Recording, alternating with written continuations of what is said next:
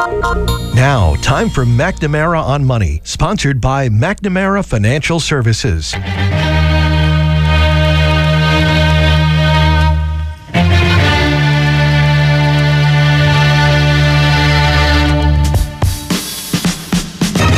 Hi, this is Alyssa McNamara-Reed, and I will be your host for the next 2 hours. Allow me to introduce myself. I am a certified financial planner practitioner and an investment advisor. I am co-owner of McNamara Financial Services, Inc. in Marshfield, Massachusetts.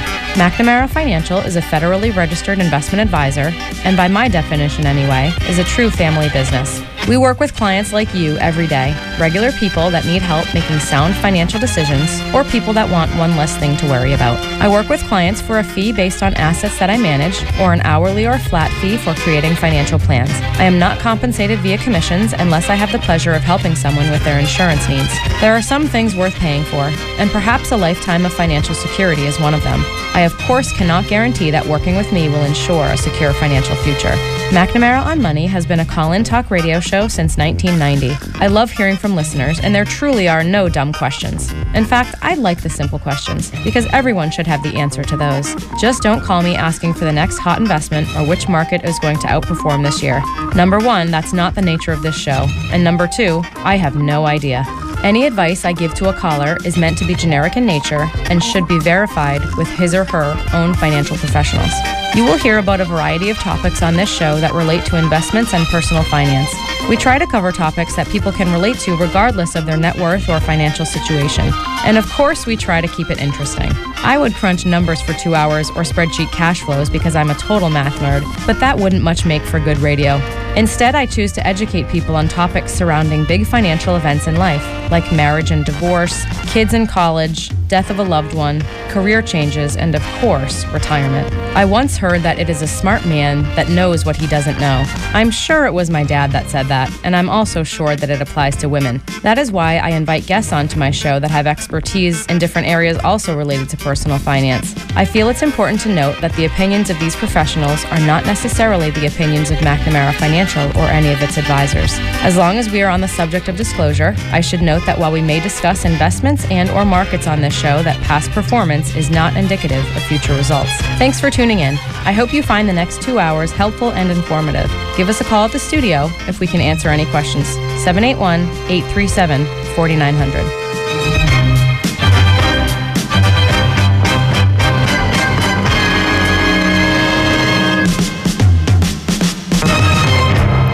Good morning. You're listening to McNamara on Money, the South Shore's very own financial talk radio show. I'm Alyssa McNamara-Reed. Happy New Year, everyone. I hope everyone had a lovely holiday season and is enjoying 2019 thus far. This morning, I'm joined by my husband, Kirk Reed. Good morning. Actually, he's working on technical difficulties at the moment, so I wasn't near the microphone. That was an ill-timed good morning. Good morning. Okay, we're all set now. All right, we have no difficulties. Oh, okay. Again, Happy New Year, everyone. We're going to talk this morning about New Year's resolutions type stuff. So the title of our show this morning is New Year, New You. And I'm sure everyone thinks about reinventing some small aspect of their life around this time each year. And so we, of course, wanted to approach it from a financial point of view. So we have sort of divvied this up into 4 New Year's type resolutions regarding financial behavior. And I think we wanted to spend the first segment of the show regarding financial behavior as it relates to market behavior. And so I'm calling this first segment of the show, I Will Behave Appropriately When It Comes to My Investments, as a New Year's resolution. So if anyone has questions for us this morning, 781-837-4900. We are here. We are live. We are in studio. We have a babysitter for the kids. We have energy. We had coffee. And we are ready to go. Speaking of resolutions, so we've been recording, the shows with a video camera sometimes, and we have one today. Yeah. But the new thing we're doing today is the cameras are facing us. which is not good because I don't like looking at myself. So you can so see. now that I definitely have a resolution for this year. Now that I can see my face, unless it's adding 20 pounds on the camera, I can just flip it over.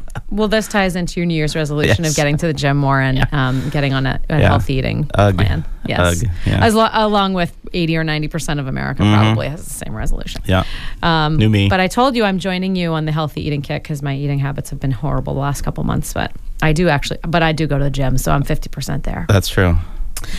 All right, so New Year's resolution number 1, when it comes to your money, I will behave appropriately when it comes time to my investments. When it comes to my investments, of course. I'm always using that word appropriate with the kids, so I'll try not to. It's just funny to hear because I'm talking about how they, that's not appropriate behavior. I try not to use the word bad behavior when it comes to dealing with the children, and I'll do the same when it comes to dealing with clients. I try to use the word appropriate. And so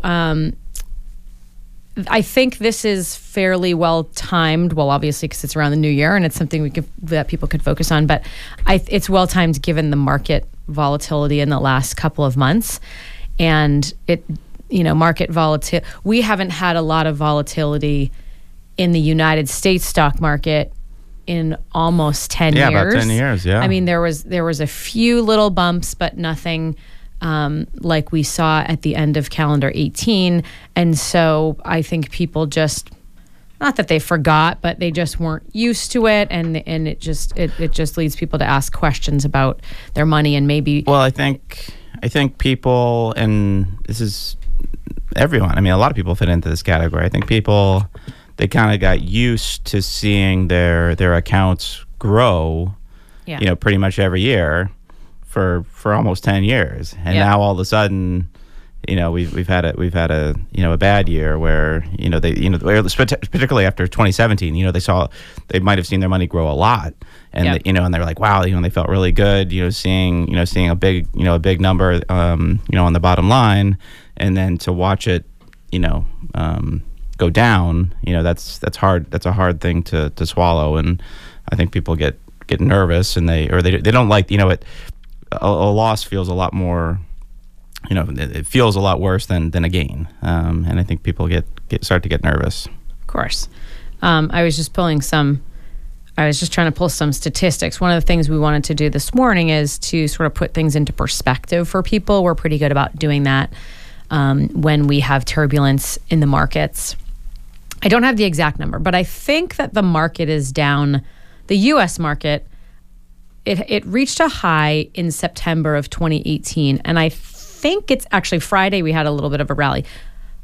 But I think it's, maybe you can confirm this, Kirk, I think it's down about 15% from its high in September. Maybe you can sort of... That's approximately correct, yeah. Confirm that. But to give people a little bit of perspective, the calendar year return for the S&P 500, which is like a proxy for the United States stock market, the calendar year 2018 return was down 4.23%, I think. And so yes, we had a 15% drop after an 11% run up in 2018. So the calendar year return is down 4%, which isn't, we've certainly had more significant drops, and we could in the future have more significant drops in that market. So a little bit of perspective I think helps people. Sure. Is it down about 15? Well, so the S&P 500 over the past 3 months, it's down about 12%. Okay. Just in the past 3 months.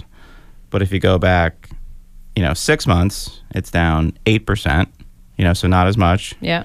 And if you go back a year, it's about 8%. But then if you go back 2 years, the farther you go, step back, so go back 2 years, you're positive 11%.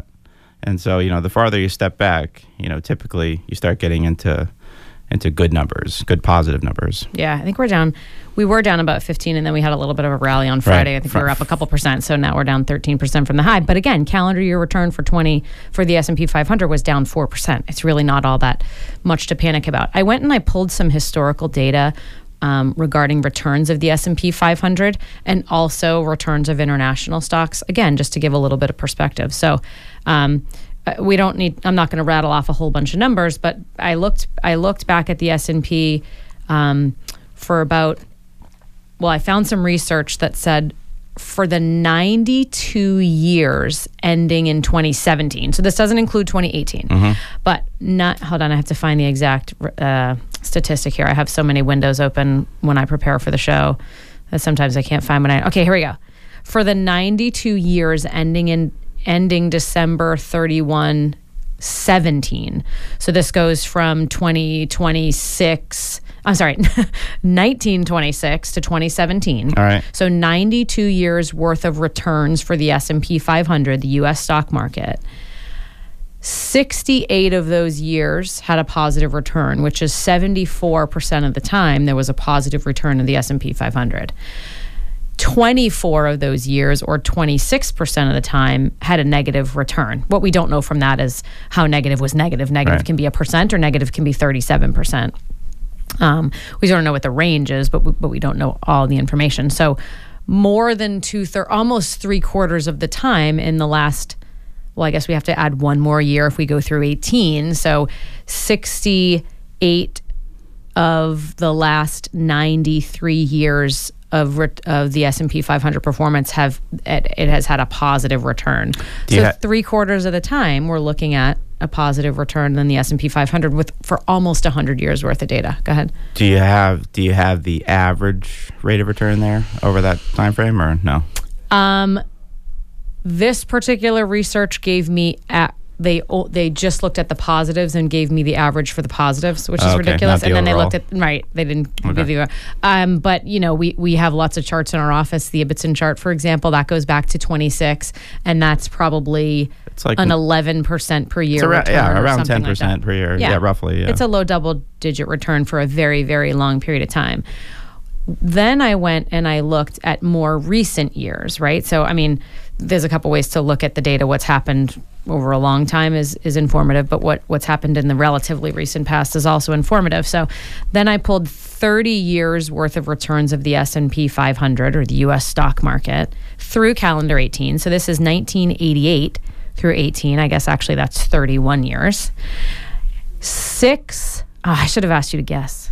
6 of those years posted a negative return for the S&P 500. Out of 30. So 6 out of 31 years in the last 31 years, we've seen a negative return. That's pretty low. That's 20% of the time, or 80% of the time, we've seen a positive return in the S&P. So again, just with that information, we don't have the real picture, which is, well, how negative is negative, right? But the other, side of that is, well, how positive is positive. But, out of those 6 negative returning years in the last 31, we've had the S&P was down 4.38 last year. I think I said 4.2. 4.38. So we've had a down 4. We've had a down 3. We've had a down 9. So not too shabby. And then we've had some more significant ones, down 11.8, down 22, and down 37. That was 2008. Average return of the S&P for that 31-year period of time, the most recent 31 years, is 11.6%. So that's just meant to be a little bit of perspective for people, right? It's, market downturns, the longer they last, the more panic they cause. But if you think big picture and long term, and if you're an investor, you are hopefully, if you're an investor in the stock market anyway, you hopefully have a long time horizon, and just bear in mind that perspective. I also did a similar exercise for international stocks, because while we hear about the U.S. stock market on the news by far most frequently, that's really only part of the picture. Because at least with our clients anyway, we would recommend a globally diverse portfolio that would have stock exposure internationally as well as domestically.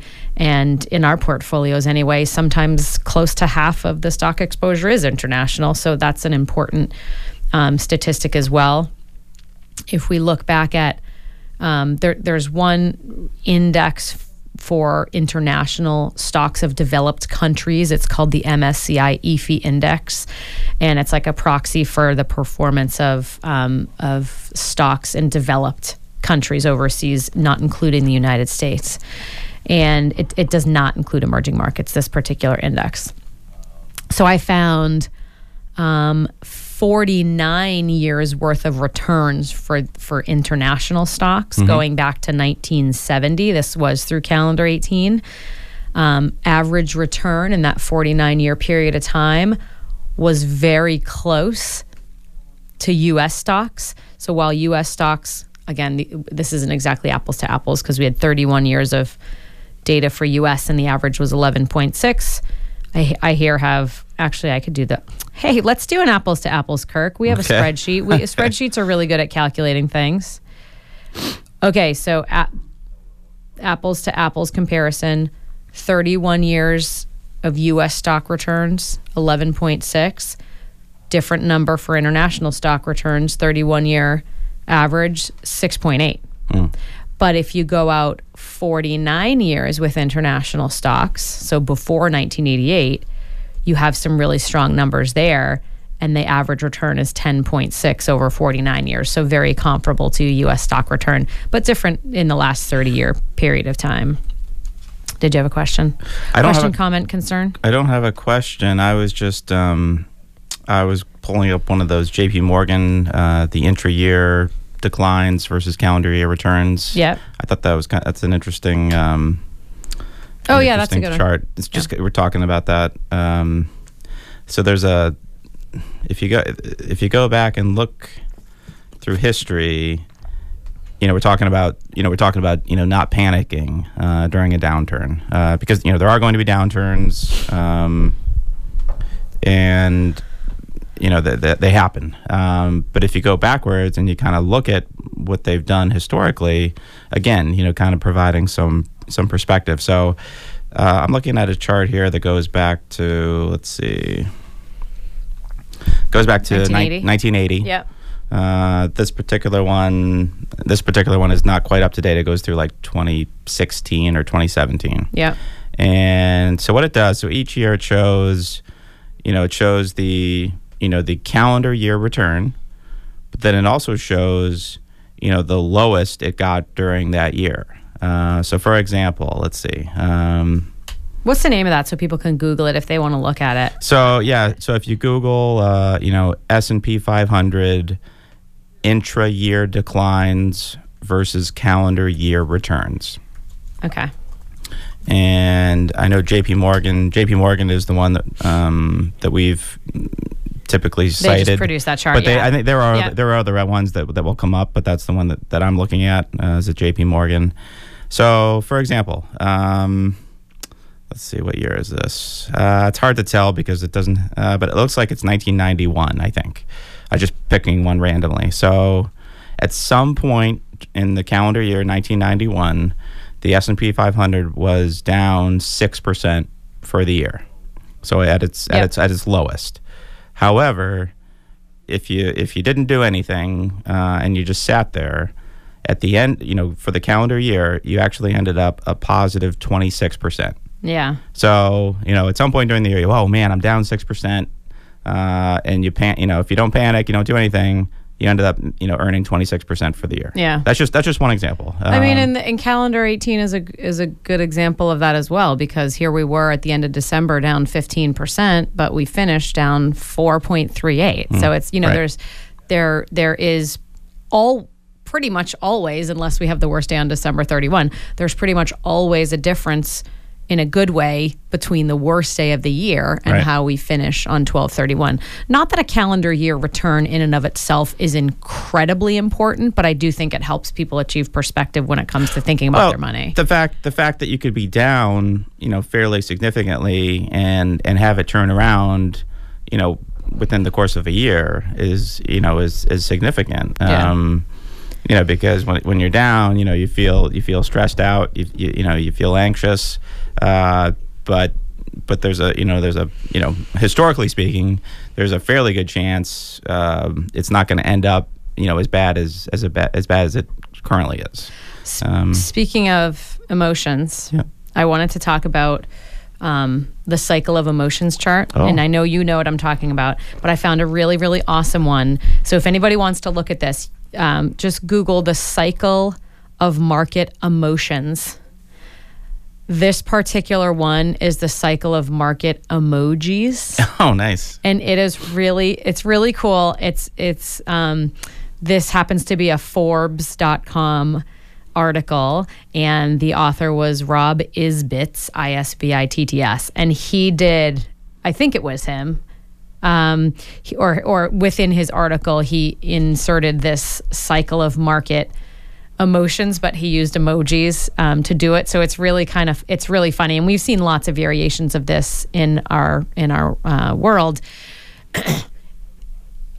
Generally speaking, what your emotional reaction regarding what you should do with your money is usually the wrong one, and I say that all the time. Generally speaking, don't listen to your gut when it comes to your money. Listen to your brain, because your brain will usually tell you to do the right thing, and your emotions will tell you to do the wrong thing. But this chart shows, like, in a bull market, which is the good one. So when the market is rising, we first have optimism, which is like the praying hands, and then we have excitement, which is the smiley face, and then we have thrill, and then we have at the very top, as the bull market continues, we have euphoria, which is like the happy face with the dollar sign eyes and like a dollar bill coming out of someone's mouth. So we get to euphoria after we've had a bull market for a long time. Calendar 2017 was probably a really good example. Well, actually, hindsight is, we know in hindsight, 2017 after we had 9 years of a run up, and then and then a great 2017. People were feeling good. Right. So we have euphoria, and then as what your gut will tell you toward the top or at the top of the market after we've had a long period of good returns is, let's invest more money. Right. It's so easy to make money. I'm just going to put, I don't need to hold a bunch of cash. Cash isn't earning anything. It's so easy to achieve a return in the markets. And so that's what your gut is telling you. And unfortunately, that's oftentimes the wrong thing. If you invest your money at the top, well, you never know when the top is, but if you invest your money after a long run up, it might continue, but at some point it's going to turn, because markets don't continue on an upward tilting path indefinitely. Markets are cyclical all throughout history, at least they have been, and we would assume that would continue. So, but this chart of emojis is really cool, because then when we have like the top of the market or the peak, right, and then we start to see a turn, the wave starts to dip the other way, then we have complacency, which is kind of like the unsure face, and then we have anxiety, then we have denial, and then we have fear, which is like the ghost face with like he's grabbing his face in the big white eyes, and then we have panic, which is the green, like I'm going to throw up face, and then we have anger, the angry face at the very bottom. Is there a poop one? There. Kirk, how old are you? I mean, honestly, how old are you? Can I say that? I can say that, right? Can we? Do we have a time delay here? Can we go back and cut that? Oh my goodness. Poop's okay. It's the other term. Goodness. You can't Okay, say. The emoji. Okay. Well, that's like one of the most popular emojis. And I can just picture that on a chart, But this chart is really cool. It's called the cycle of market emojis. You could probably just Google it. This one happens to be in a Forbes.com article. It's funny. But what your emotions will tell you toward the bottom of a market or after a period of time when we've had a downturn. Your emotions might be telling you this now after we've had a bit of a dip in the market, or if this continues, certainly your emotions will maybe start telling you to panic. And some people's gut reaction is, I'm going to stop the bleeding. I don't want to lose any more of my money. And we always talk about, okay, well, there's a difference between a temporary loss and a permanent loss. And when you sell and go to cash or go to bonds or whatever, then you're making your temporary loss a permanent one. So your behavior is a huge factor in your. We hear a really weird beeping in here. Tim, do you hear that? Oh. I don't know what that was. Anyway, your behavior is a huge factor in your financial success, I guess. And I would define that partially anyway by the return of your money, and you can only achieve return if you're invested in the market, right? If you're invested in cash, you're going to achieve maybe a very minimal return that isn't actually growing your wealth, because after we take away taxes and inflation, then that's not what we call a real return in our world. So Google that chart. It's really cool. And when the emoji says to panic or to be angry, close your eyes, cross your fingers, stop looking at your statements, have faith in the future, because all throughout history anyway, every single bear market, which is the bad one, has been followed by the good market, which is the bull. Go ahead. So my favorite chart that kind of mirrors that in a way is, it's like a cyclical type chart. It's a wave. A peak and a wave. trough. A wave. That's like a sine wave. Yeah, peaks and troughs. Oh, a sine wave. That's wow. right, yeah. Wow. We just thrown out some. Yeah. Some And so at the top of the wave, it says greed slash buy. Yep. Right. Which is what you just said. People. Right. Things have gone well. Great. I'm going to buy some more. People feel confident, right? And so they buy, and then things turn, and then they go down, and then at the bottom they get scared, they get anxious, fear slash sell, and that's what it says at the bottom. Right. But don't do those things.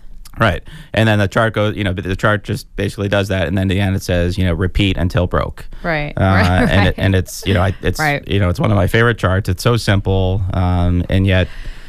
People unfortunately sometimes do those things because it's, as you said, that's what your head tells you to do, and it's not the right thing, but unfortunately it happens. People have poor behavior all the time in the world of investing in traditional investments. I think it's this point is really hammered home, if you will, if you think about it in terms of real estate. So think about if you had a real estate property. Let's say you had an investment property. And let's say we were in the middle of a real estate downturn and your investment property is worth $100,000 less than it was a year ago. And let's say you're panicked. In the world of real estate, generally speaking, you wouldn't that temporary or that downward fluctuation in the value of your real estate wouldn't cause you to sell it and then buy the same exact house back a year or two or three later when the value was higher. Right. So that, of course you wouldn't do that, right? I mean, in real estate downturns, unfortunately there are times when people have to sell their homes. That's not what I'm talking about. I'm talking about if you have like a piece of real estate and you think and you're going to sell it because you think it's going to go down further, and then you're going to buy it back when the price has gone back up. I mean, of course, it's not as easy in real estate because real estate transactions are much more difficult than trading on the market. But it makes sense. Like you would never do that in real estate, but people do it all the time in the world of investing, right, where they sell stuff because they think it's going to go down further, and then they buy it back when it's recovered, and it doesn't make and you buy back fewer shares. And you don't allow your money to recover or work hard for you. Anyway, we digress a little bit. I wanted to wrap up this topic, which is our first of our New Year's financial revolutions, which I will behave appropriately when it comes to my investments, and by that we mean don't panic at the bottom and don't get greedy at the top. Essentially, I thought of like some common questions that we get related to this, and one of them is people ask us. Almost daily, what do you think the market will do? And my answer is, I don't know. I mean, I listen to lots of economists and I take all that stuff seriously and listen to their predictions about where the economy is going or the global economy. And I listen to, I pay attention to what's going on in the political world. But what the market does not always make sense given what's going on in the geopolitical environment. Yeah, correct. Short term. And so, the market is a culmination of emotions of people that are trading on the market. I saw a statistic not long ago. I was trying to figure out of the trading that happens in the market, what percent of the trades are executed by people and what percent of the trades are executed by computers, because there are, large financial institutions that program their bots to, watch trends in the market and place transactions as a result. And I think the last statistic I saw that it was like 50% of the trading on the market is done by people, and people act emotionally. Bots don't act emotionally. They look at data, but people act emotionally. And so I think that's a significant enough percentage of the trading to indicate that what happens in the market is largely due to people's emotions, and people being pessimistic will drive the market down, and people being optimistic will do the exact opposite. And I know we'll take a break here in a couple minutes, but the other question that I get very frequently is, well, it's kind of two same question, but in a different market environment. Right now, I might get the question, is this a good time to invest? Or said differently, in perhaps a different type of a market, is this a good time to, take some of my money out of the market, right? So sort of a market timing type question, though nobody will ever admit they're asking a market timing type question. So, is this a good time to invest? My general answer is it's always a good time to invest, because we already established that 2/3 to 3/4 of the time we're going to have positive markets, whether you're looking at daily or annually, we're going to have positive markets at some point. You could bluntly say there's a 70% chance that it's a good time to invest. Right. And I, of course, I go into a longer discussion regarding if you're nervous about investing, if you think that the market is going to continue to go down, let's invest a chunk now, let's invest another chunk later, let's invest another chunk after that. So you're sort of anticipating that you're going to get a more and more and more attractive share price as the market continues to go down, which is a good thing. Getting attractive when the market trends downward, that presents buying opportunities. So people that are nervous might feel better not investing the whole thing right now, because it is painful to invest and then immediately see a decline in value. That's not why you invest money. You invest money to earn money. But, of course, we have to think long term, but short term, it is hard to see an immediate decline. But we can address that by investing in chunks over time if people are pessimistic about the market. But I think, generally speaking, situationally dependent, it's almost always a good time to invest if you're saving for your future goal, whatever that might be. And whether or not it's a good time to cash out, I would never make that call based on market performance. That whether or not someone takes cash out of their investments, for me, in most situations, is situationally dependent. Well, are you going to need cash from your portfolio soon? Do you need money for something, and you don't have the cash for it already? So situationally speaking, for me, that would determine whether or not it's a good time to take cash out of the portfolio. I would certainly never recommend that it's a good time to take all of the cash out because we would try to call the market. I would never pretend to be able to predict the market. All right, let's wrap up that first segment of our New Year's resolutions, which is I will behave appropriately when it comes to my investments. I do behave appropriately when it comes to my investments, or at least I have always. But I mean, for our listeners, we were hoping to instill that New Year's resolution in you. We're going to take a break, and when we come back, we're going to talk about our second of 4 financial New Year's resolutions. I'm Alyssa McNamara Reed, and we'll be right back. Hi, this is Mike McNamara. How do you find a financial advisor that you can trust and who will take good care of you? Not easy. We would suggest that you listen to McNamara on Money on Saturday mornings here on WATD from 8 to 10 a.m. It's an easy way to get to know our family of 4 financial advisors who are also certified financial planner practitioners. 781-834-2010 or McNamaraFinancial.com. The latest on local, state, and national news every morning and afternoon. Trusted names, dependable information. 95.9 WATD. This is Kirk Reed with McNamara Financial. What's the best investment strategy for you? Well, depends on your age, risk tolerance, and a number of other things. Give me a call and let's talk about your situation. 781-834-2010 or check out McNamaraFinancial.com. This is 95.9 WATD in Marshfield, Massachusetts, the South Shores radio station. You are listening to McNamara on Money. Please give us a call at 781-837-4900 with your questions or comments. Okay, Alyssa, let's get back to business.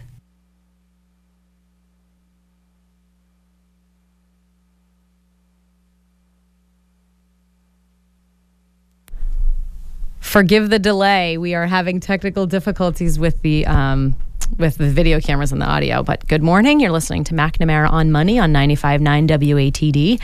I'm Alyssa McNamara Reed, and we're talking this morning about New Year, New You from a financial point of view anyway. Pardon that pause. That was not Tim's fault. He was in here trying to help us with our technical difficulties in here, so we apologize for that. We're talking about New Year's resolutions from a financial point of view. Happy New Year, everyone. I hope you're enjoying this rainy day. Can't even say it's like a nice sunny day outside, but hope you're enjoying this lovely day inside with your cup of coffee. And at least it's not snowing. Oh no, I would much prefer snow over this. Sorry, did I just release something? No. You know what think about it this way. For every inch of rain we have, it's 10 inches of snow. Oh, is that right? Mm-hmm. You know what I say to people who complain about the snow? You live in New England. Exactly. Leave if you don't like the snow. Go on vacation or move out. Yeah.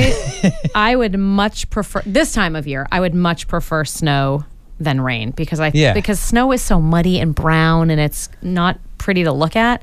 At least on a snowy day, it's like beautiful and white and it's like serene and you just want to be one with nature and like run around with the squirrels. I don't know. Okay. Yeah. I crossed the line. Yeah. There was a line and I crossed it. Yeah. She's getting nutty with the squirrels. That line of tangency is. Yeah. If for anyone that knows me, they know that I have a deep love for animals, and we have several animals of several species in our home, and we love it, and the kids love it. It's mostly for the kids, but it's partially for me. And you know who's the best? Our rabbit. He is the best. He's so soft and fluffy, and he hops around the house like a dog, and he's like the best. And he doesn't bark, and he goes on his little, he does his business where he's supposed to. But he ruins a lot of things. He does chew wires. We've had to protect a lot of wires. But he hasn't ruined a whole lot other than that. That was valuable anyway.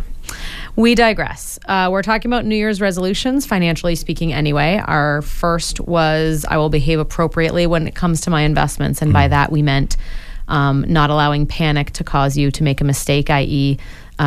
sell at the wrong time, only to buy back at a better time in the markets, but a worse time to buy back because share prices are higher,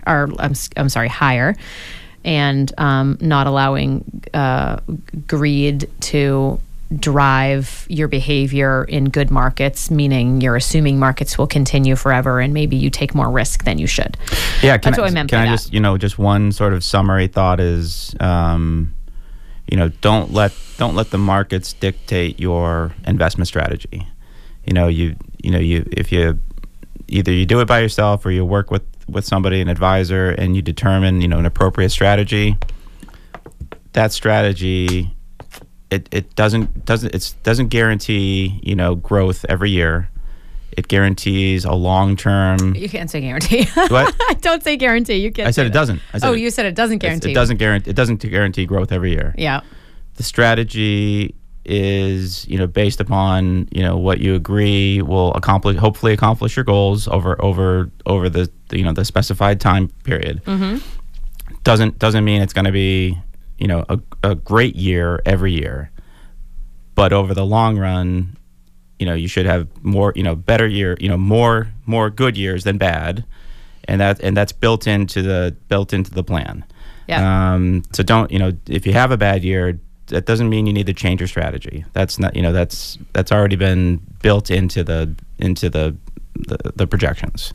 So, if something in your life has changed, then maybe, it warrants a discussion about your strategy. But just because the markets have gone up or down doesn't necessarily mean it's time to change your strategy. Right. Absolutely. Strategy changes should be situationally dependent, not driven by markets.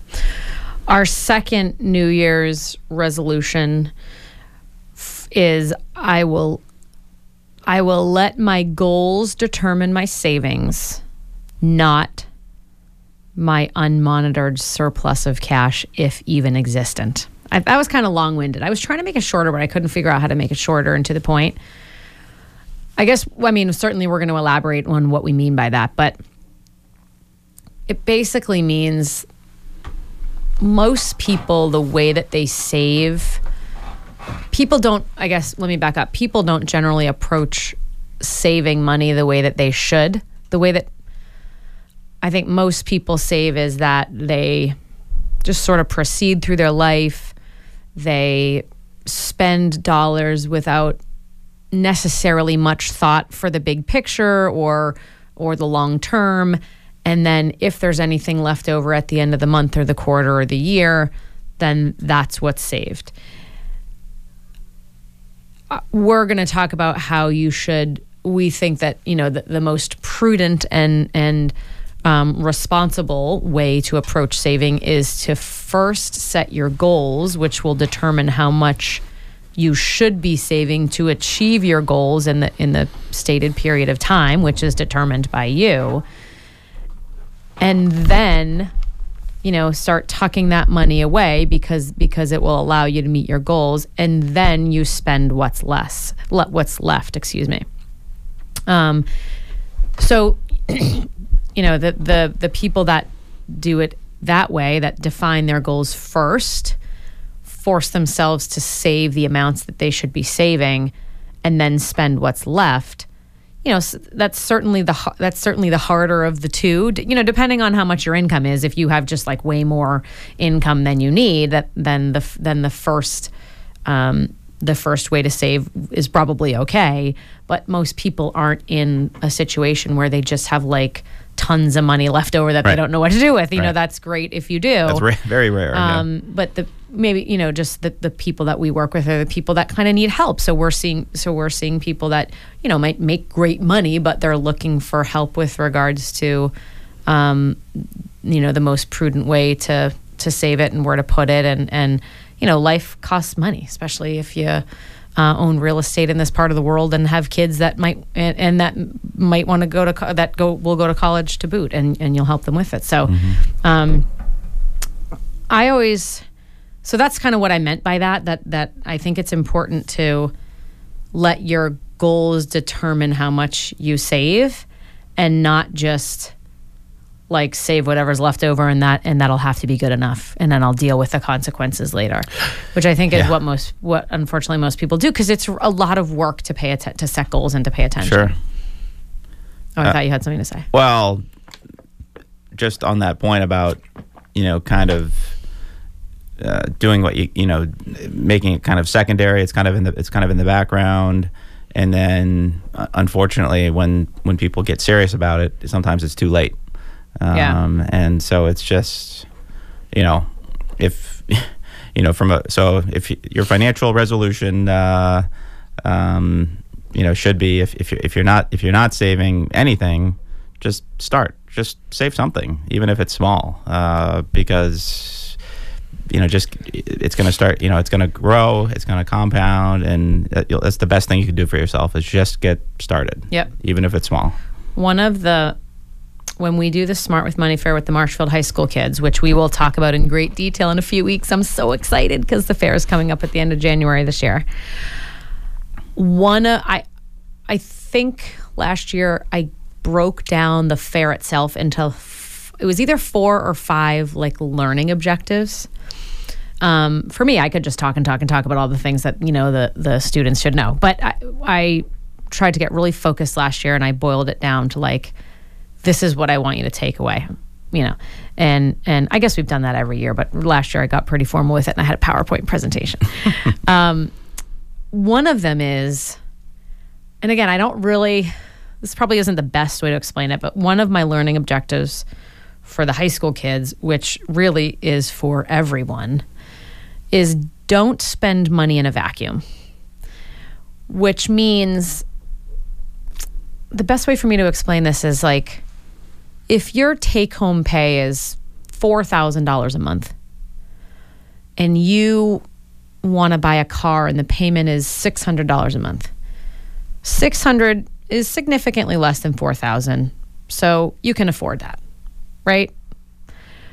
But that's how most people might approach that. Or young, especially students. Like I think the students not having the experience, the real world experience yet, would certainly approach it in that regard. But one of the things we teach them as they go through the fair is that's just one of probably 40 or 50 things that you might have to spend money on in the course of your everyday being an adult.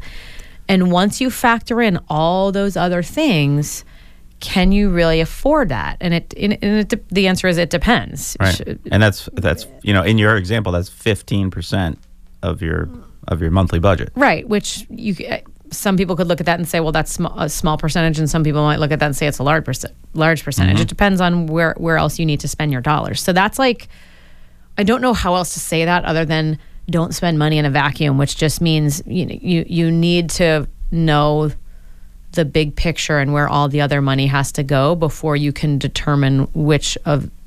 It's like a puzzle, I guess, and all your expenses are pieces of the puzzle, and they all have to fit.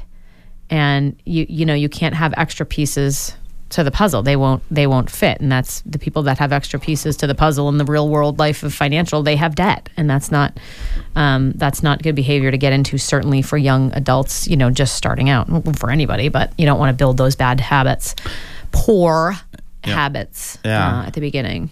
And I think an important line item in everybody's budget that doesn't necessarily show up on a standard budget or a template should be,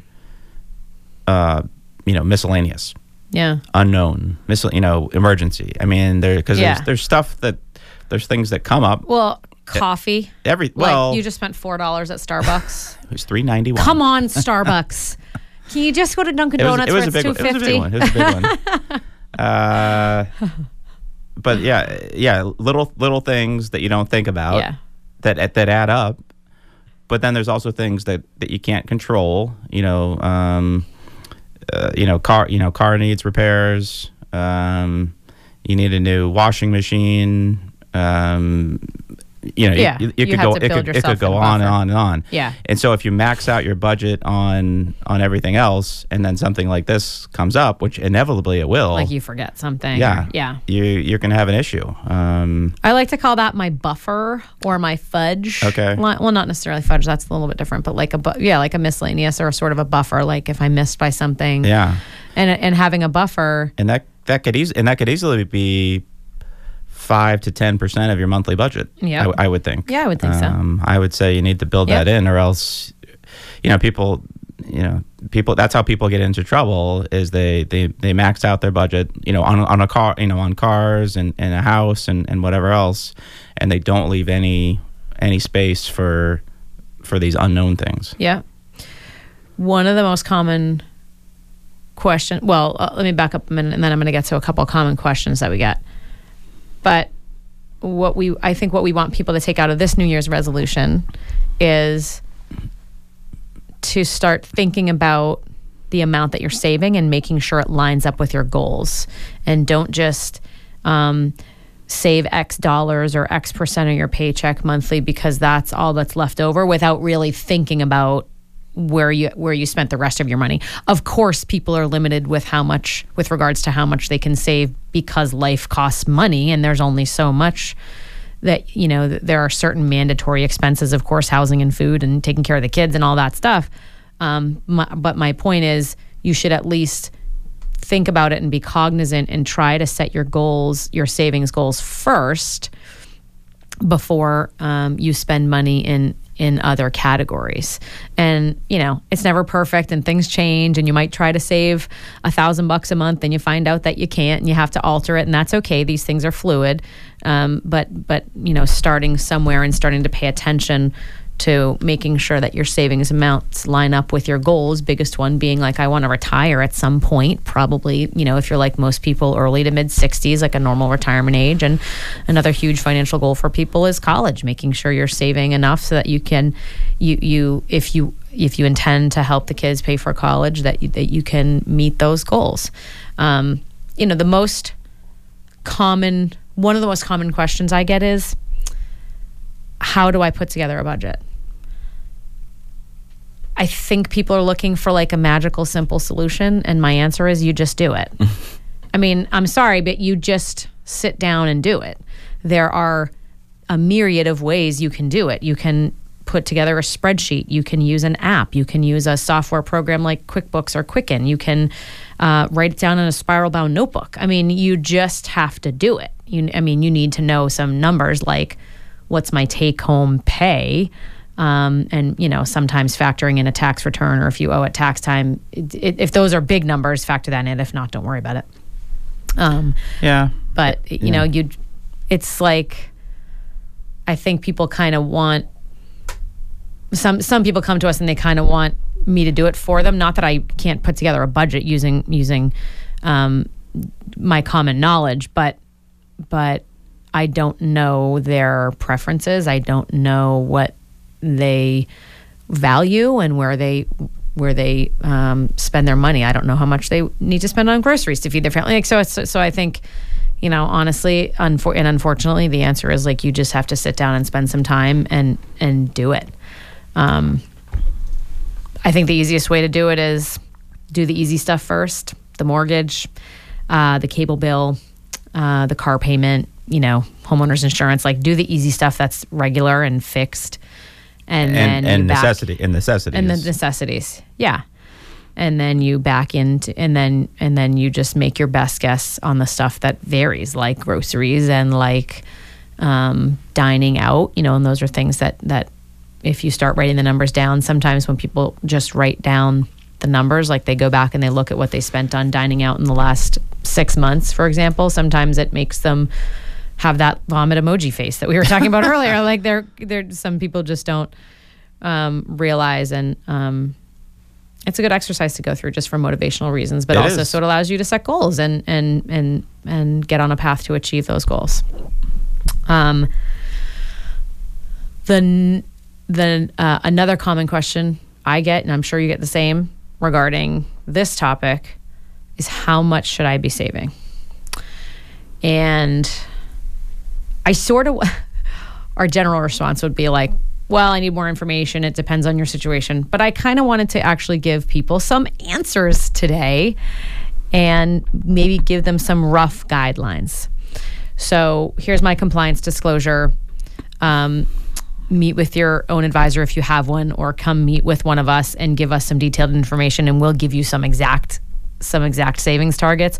But I sort of just wanted to give some very general ballparks numbers today, with the disclosure that it really does depend, and it's an individualized recommendation. So how much should I be saving? 15%-ish of your gross income. We're talking about for retirement. I'm talking about for retirement. Thank you for clarifying that. Yes, I am talking about retirement. Specifically for retirement. Right. For college, 50%. No, I'm kidding. For emergencies. No, I'm talking about so you should just be saving all of your money. Yeah, no, I'm sorry. Thank you for clarifying. I'm talking about for retirement.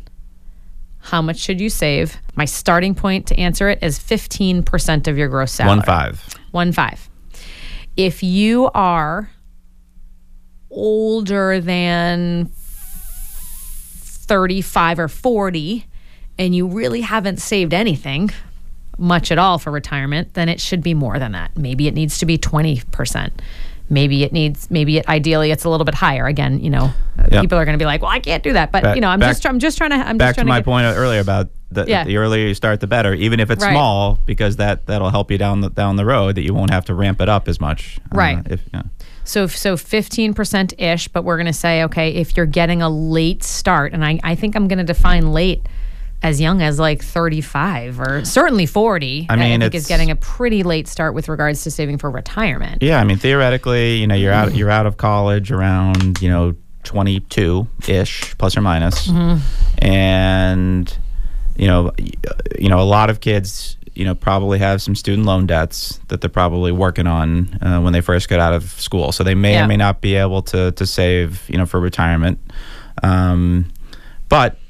But even so, if they get a job, right away, And if it's the a typical type of job where maybe there's a 401k involved, if there's an employer match, if they could at least put in whatever it takes to get the match, and then work on their student loans, that would be great. So that not necessarily that they have to be putting 10 or 15% away, but if they could put a little bit away, and especially if there's a match involved, that would be good. Yeah.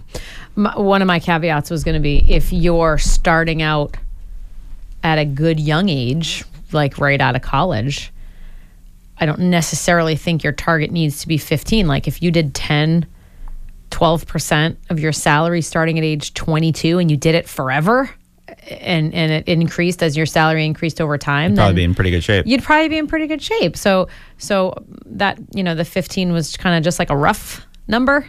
And if you're starting young and you'll be real diligent, then maybe it can be lower and that'll be okay. And if you're starting later, it should be higher.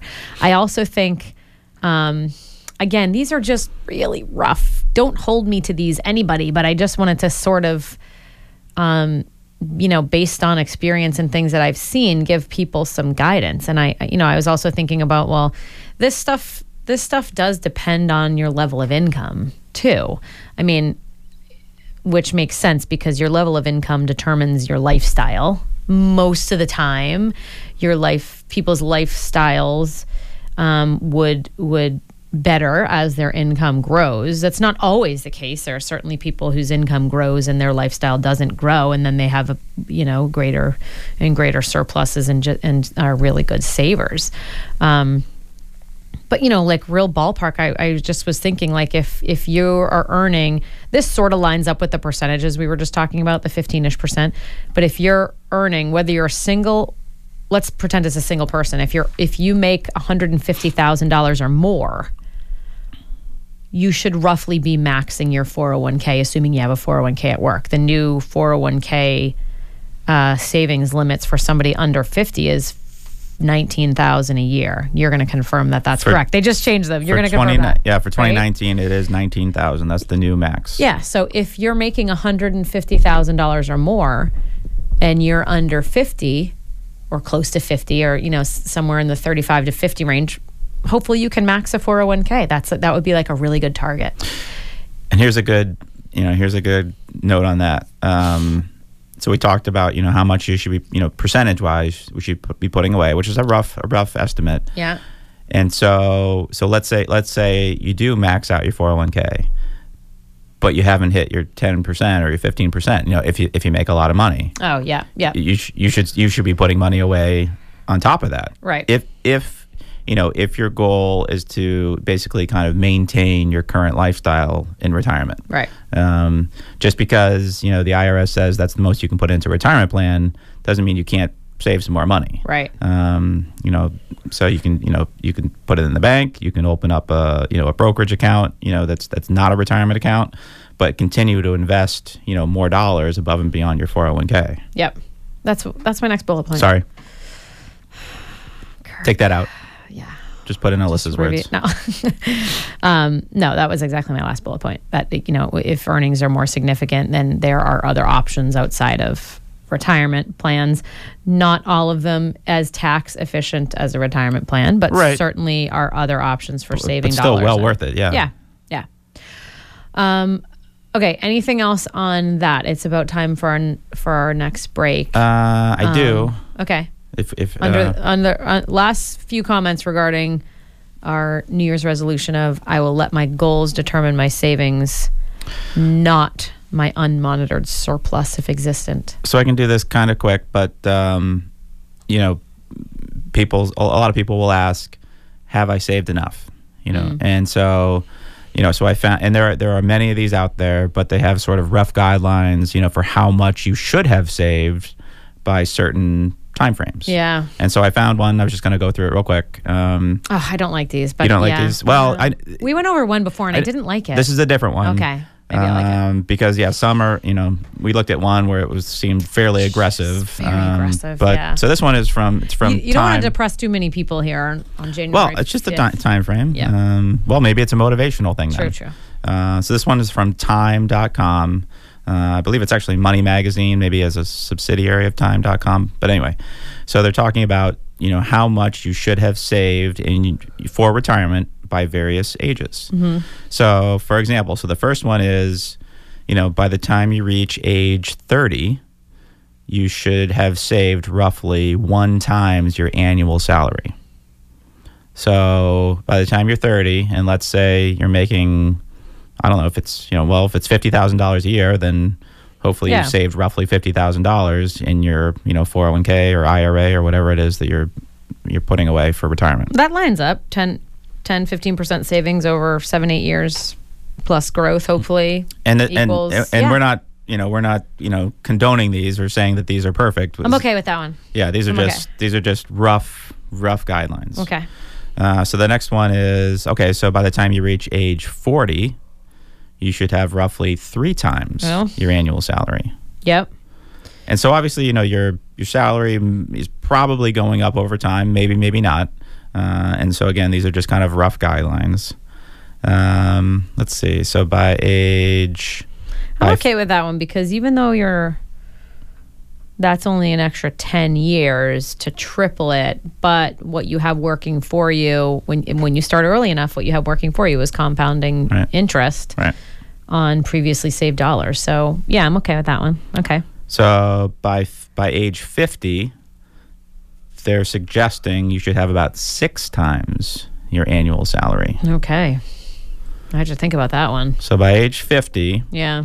So let's say, just to use big round numbers, let's say you make $100,000 a year, or at least by the time you're age 50, you should have roughly $600,000 saved for retirement. Okay. Is that all they give? Do they stop there? And by 60, 8 times your annual salary. Okay. And then by retirement, whatever age that may be, if it's 65 or whatever, they're saying you should have roughly 10 times your salary. So they're saying you should have 10 times your salary. Yeah. And these I guess I'm okay with that. These are just, like we said, these are rough guidelines. They don't know. It doesn't take into account debt. So if you've accumulated a bunch of debt, this may or may not work. If you have your mortgage is paid off, that's a big variable. Yeah. These are just kind of rough guidelines for, if you're kind of curious, where you fit in the grand scheme of things. It's kind of something to think about. I like those better than, I think previously you looked at a Fidelity one and it was very aggressive. I thought it did seem a little high. ages. Yeah. And I don't remember the numbers, but you know what? Fidelity has done a lot of research too regarding cost of healthcare, potential cost of healthcare in the future. We're actually going to talk about that a little bit later in the show, but I'm sure they were building in pretty significant buffer. I'm guessing they were building in a pretty significant buffer for those costs, which if they continue on their current path will be a very significant portion of someone's expenses when they get older. All right, let's take a break. We are talking about New Year, New You. I'm Alyssa McNamara Reed, joined this morning by my husband and business partner, Kirk Reed. And we are giving you guys some New Year's resolutions, financially speaking anyway. Our next one is ensuring we have a cohesive investment plan. So we're going to talk about investments and allocations. And we are going to be right back. The South Shore's breaking news, weather, and traffic station. WATD FM Marshfield. WATD Brockton. This is Alyssa McNamara Reed with McNamara Financial in Marshfield. Here's what people want to know about me. Are you a fiduciary? Are you independent, and thus are your recommendations for me in my best interest? Are your costs reasonable? Can you help me with my money and making a plan for my future? Fortunately, the answer to all of those questions is yes. Call my office to find out more. 781-834-2010. You own a business, or you're running a nonprofit or a municipality, and you just might be somewhat overwhelmed with all the changes in state healthcare law, federal mandates, rules governing retirement, employee benefits. For instance, do your employees understand the value and costs of their current benefits? Oh, and by the way, what about tomorrow's changes in state and federal policy? Keeping up is a full-time job. You have better things to do. Gallagher Benefits of Boston and Quincy are benefits experts. To be somewhat formal, Gallagher Benefits offers strategic consulting that assists employers in providing wellness and health promotion programs and offers advisory services to provide insight, understanding, and answers. Let Gallagher handle the headaches. Visit the web at ajg.com. Leave the aspirin on the shelf. ajg.com. This is Kirk Reed with McNamara Financial. What's the best investment strategy for you? Well, depends on your age, risk tolerance, and a number of other things. Give me a call and let's talk about your situation. 781-834-2010 or check out McNamaraFinancial.com. This is 95.9 WATD in Marshfield, Massachusetts, the South Shores radio station. You are listening to McNamara on Money. Please give us a call at 781-837-4900 with your questions or comments. Okay, Alyssa, let's get back to business. All right, we are back. I was just going to make a couple announcements. So let's see. Next Saturday, January 12th, the topic is 2019 financial numbers. That's with Mike and Pamela McNamara.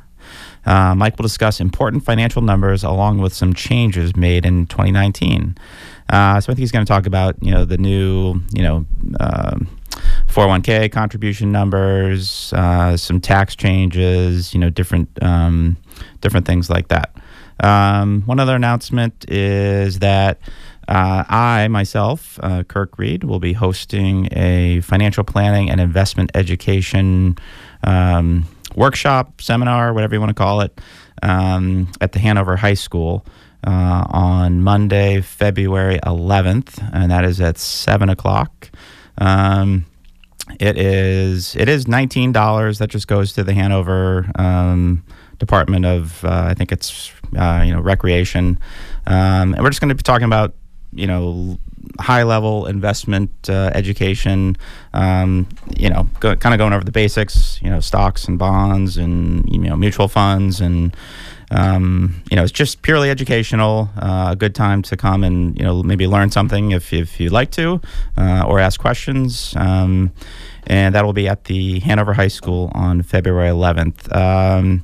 You could call the office if you want to register, 781-834-2010.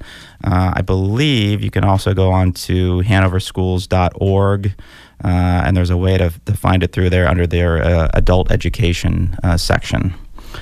All right, so back to the topic at hand. Hold on 1 second. Oh. We have a huge announcement. We didn't even talk about it yet. Okay, sorry. This is huge, people, and you'll have to forgive me because I was just eating part of my breakfast. Huge announcement. McNamara on Money now has a second time slot on Sunday mornings. Oh, boy. I can't believe we forgot to announce that earlier in the show. We were just talking about it before we started. So as these listeners know, we currently air the show Saturdays from 8 a.m. to 10 a.m., and we have done that, I think, for 30 years, though it used to be 8:30 to 10:30. But a few years ago, we switched from 8 to 10. But for 30 years, or 25 years anyway, we've been on Saturday mornings. But now we will have a second time slot, which will be Sundays, 7:30 a.m. to 9:30 a.m., starting tomorrow, right, Tim? Yes, tomorrow's the big day, January 6th. Starting tomorrow. So we're Mark your calendar. We're very excited about that. And is it just a replay of the Saturday show? Well, it might sometimes be, but actually because you and I have often have commitments on Saturday mornings with the girls, I was talking to Mary Beth, who coordinates our show, about maybe there might be times when we record live on Sunday and then there's either, a different show on Saturday. So it won't always Saturday be. might be a replay of something else. Don't get nervous, Tim. We'll give you all the details. I am not nervous. Mary Beth, I was getting nervous that I was going to have to come in on Saturday and Sunday. Oh, no. Mary Beth was definitely getting nervous when I started because our original plan was record live Saturday. If people miss it, they can tune in Sunday. But I was kind of talking about for lifestyle reasons, family reasons. Right. Kirk and I, anyway, might prefer to record live Sunday. and have the Saturday show be a prior show. So we didn't really work out all the details yet, but we're very, very, very excited for more exposure to McNamara on Money, and it's great for our listeners. If they're busy Saturday mornings, they can tune in Sunday mornings. There might be times when we're here live on Sunday and people can call in with questions on Sunday as well, which would be great. And also, as many people know and we've announced in the past, we do have a podcast. So if you do miss the show live, you can search McNamara on Money on your podcast app. And we're right now going through the process of making the podcast a shorter podcast, because it's been a 2-hour podcast for a long time, which is really long. So we're trying to break it up into shorter segments. Or for people who don't have access to the podcast, the Sunday morning replay is perfect. That's right. Perfect. Love it. So anyway, huge announcement. Sorry, we forgot about that. McNamara on Money now Saturday mornings and Sunday mornings, first thing in the morning when you wake up and have your coffee. All right, so Kirk and I have been talking about New Year's resolutions. New year, new you from a financial point of view. Our third out of 4 resolutions. I will ensure that I have a cohesive investment plan.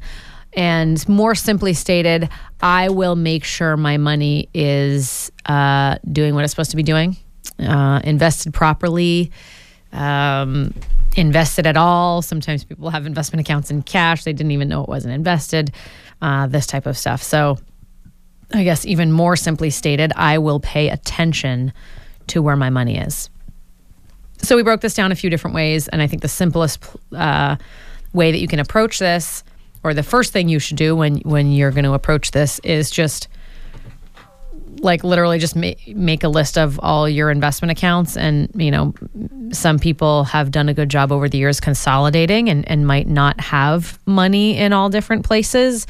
And there are other people we meet that literally have money all over the place with different financial custodians, old 401ks that might still be old 401ks, or old 401ks that are rollovers, money just all over the place. And I think that's just as a result of people don't know what to do with it, don't know that they can consolidate, don't know that, you can roll old 401ks. Sometimes you can roll old 401ks into new 401ks. I mean, I think that the result of this happens because people just kind of don't know what to do and don't have a cohesive investment plan. So it just kind of... don't know, or they haven't had the time, and this is new year, right. New you. New year, new you. Time to sit down and put things together. Yeah. So whether you're going to do this on your own or whether you're going to ask an advisor to help you, what you need and what your advisor will need is simply a list of where things are. A list is most helpful.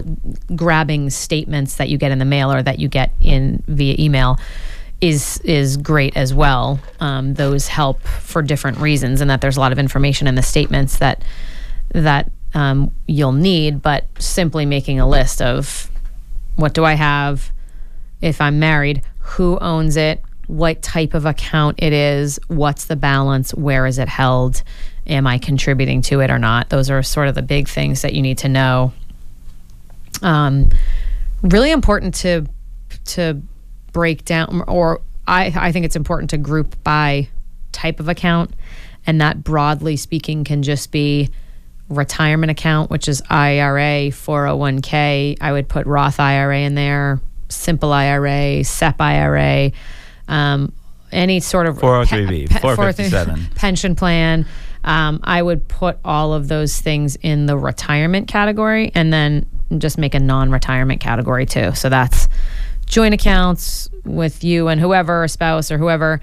Individually held accounts, they might be called brokerage accounts, they might be called non-qualified accounts, unqualified annuities. There could be that might need to be another list, but okay. There could be a trust account. Those are non-retirement. Kirk just brought up the point about annuities. That's, in my mind, actually that's like a third category, because those can be in the middle. It can be one or the other, but they're sort of different. So bank accounts. Yeah, bank accounts. I guess if there's significant cash in bank accounts, like in what I would call investable cash, if it's just like your checking or small savings or just like your emergency reserves, I don't necessarily think you need to list it when you're thinking about your investment accounts. But yeah, there's it's some part people of the overall big picture. And if maybe somebody's accumulated a bunch of money and due to just being a really good saver, right? But and then paying attention. But maybe they've saved so much that maybe some of that they could put to work. Perhaps. It depends. I should have brought my coffee with me, Kirk. I asked you. I offered to buy you a $4 coffee, and you turned me down. I don't have a problem with Starbucks, but I just prefer Dunkin' Donuts coffee. I know I had one cup at home, and then I left my other cup, and I would have even made a special trip. Zip home for you. Thanks so much. That's so sweet. Don't I have a great husband? Before the radio. Kirk is, by the way, a very good gift giver at the holiday time. At the holiday time, you. and I've always said this to you, that you're just like a really thoughtful gift giver. My birthday is right before Christmas too, so you're very thoughtful. Although this year I don't think I giver. didn't really do much for your birthday this year. It is tricky when they're so close to each other, and plus you told me not to buy you anything anyway. So I know. It's fine. Kirk always outdoes me when it comes to gift giving. I tried so hard this year too. You did a great job this year. All right, we digress. How did I even come up with that? All right, so ensuring you have a cohesive investment plan. Number one, find all your accounts, write them down, figure out where everything is. And sometimes that's actually harder than it sounds. There's sometimes when people are like, I know I have a chunk of money here, but I haven't seen a statement in 5 years, or they'll bring in a statement that's like 7 years old and they don't get them anymore. Oftentimes it has to do with, somebody moved and didn't change the address, or statements are no longer physically mailed, they go electronically, but they don't have a login. Maybe you change your email address, and they're sending it to the old one, which was either inactive or you don't check it. So make some phone calls if you need to. If you know you have money somewhere, Google the phone number or dig out that 5 or 10-year-old statement, and there's usually a phone number on it, and just make a phone call. Usually all you need is a social security number, or if you happen to have a statement that has an account number, then reference that and just start finding stuff. I think the next step is understanding how each one is invested, and sometimes people can do this on their own, and sometimes not that they can't or they don't want to, or some people kind of need help with this stuff. But they either can't or they feel like they can't. Right. They feel like it's beyond. It's just they don't. They don't want to, or they feel like it's beyond them for some reason. Yeah. And sorry, that was awful. I just yawned right in the microphone. But we're talking about such exciting things. Well, we're going to continue. So I had a good example of this, okay. Or at least I think it is. So recently, met with some people, and they brought in their statements, and we were just kind of going over them. And this is not necessarily good or bad, but I was looking at it, and they had significant portions of a couple accounts in cash, or in like a money market fund, and that's maybe it was for a reason, but when I asked them, they didn't know why it was there,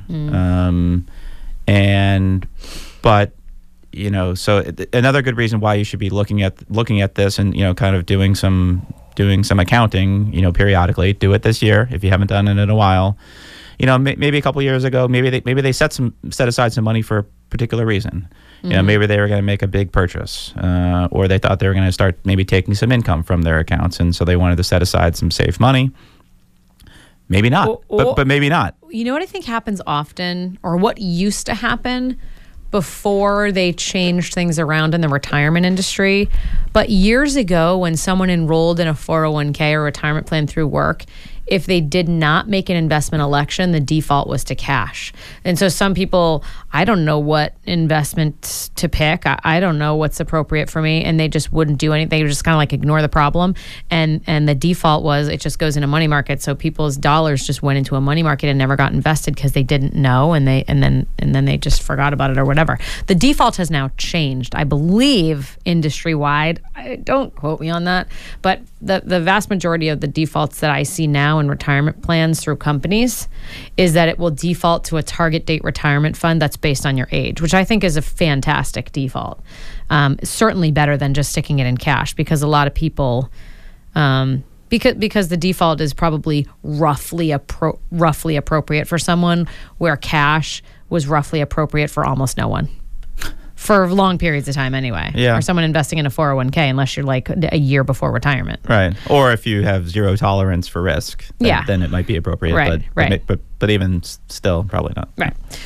So anyway, yeah. So large chunks of cash, red flag, and if you don't know why it's there, especially if you don't know why. Yeah, I mean, it's because it's if it's a traditional money market, it's probably not earning much of anything. And yes, it's safe and that's fine. But if it's a retirement account and it's a long term, has a long term goal, it should probably be invested differently. Where it's keeping pace with inflation. Right.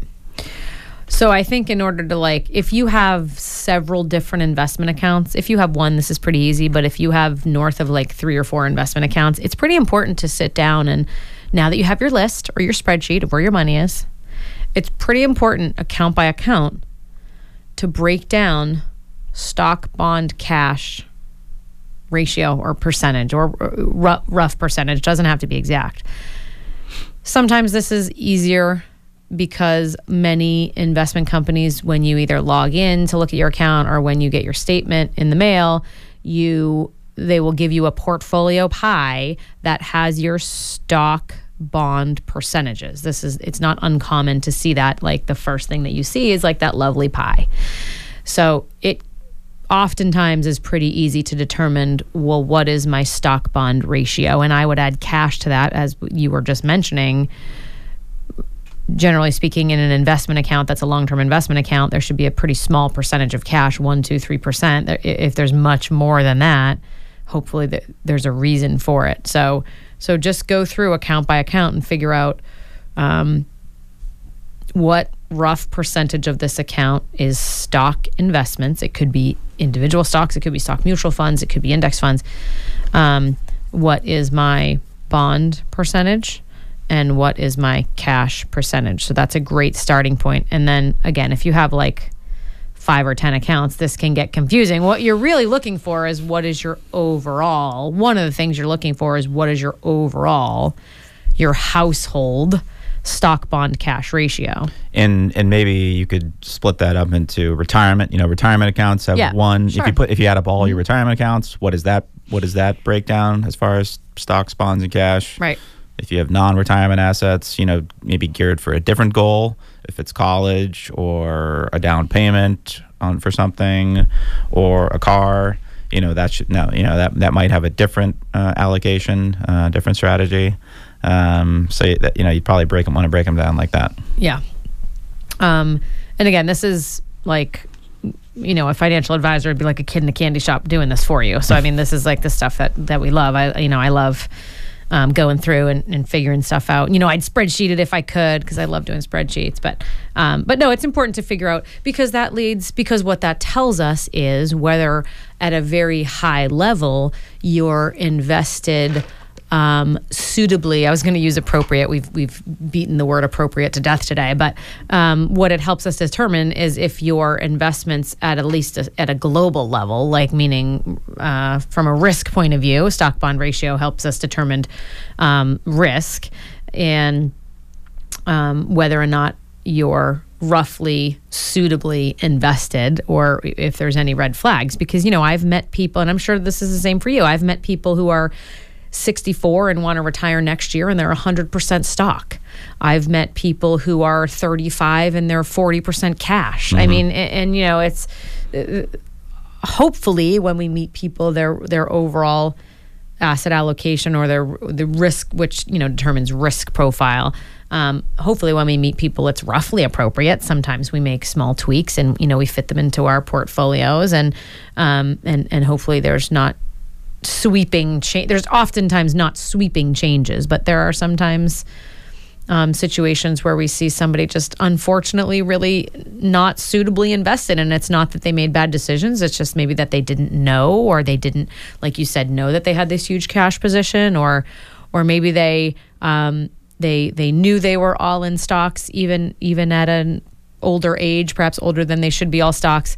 But they didn't know what else to do. They didn't, they didn't know when was the right time to lower risk, or maybe they got greedy and they wanted to ride the markets and, see what happened there. So, I mean, oftentimes I think people just kind of forget about it, because they're busy with life. Right. Right. And so, if you're doing your own investments, sometimes you just kind of forget about it, which isn't always bad, but sometimes it can be. As time goes on, time moves pretty fast, and so your things are gonna your allocation should change. And it does. I see batteries flashing. All right, I'll fix that. I mean, I just met someone fairly recently who we us assessing someone's tolerance for risk, which is a way for us to determine what might be a suitable investment allocation or portfolio for someone.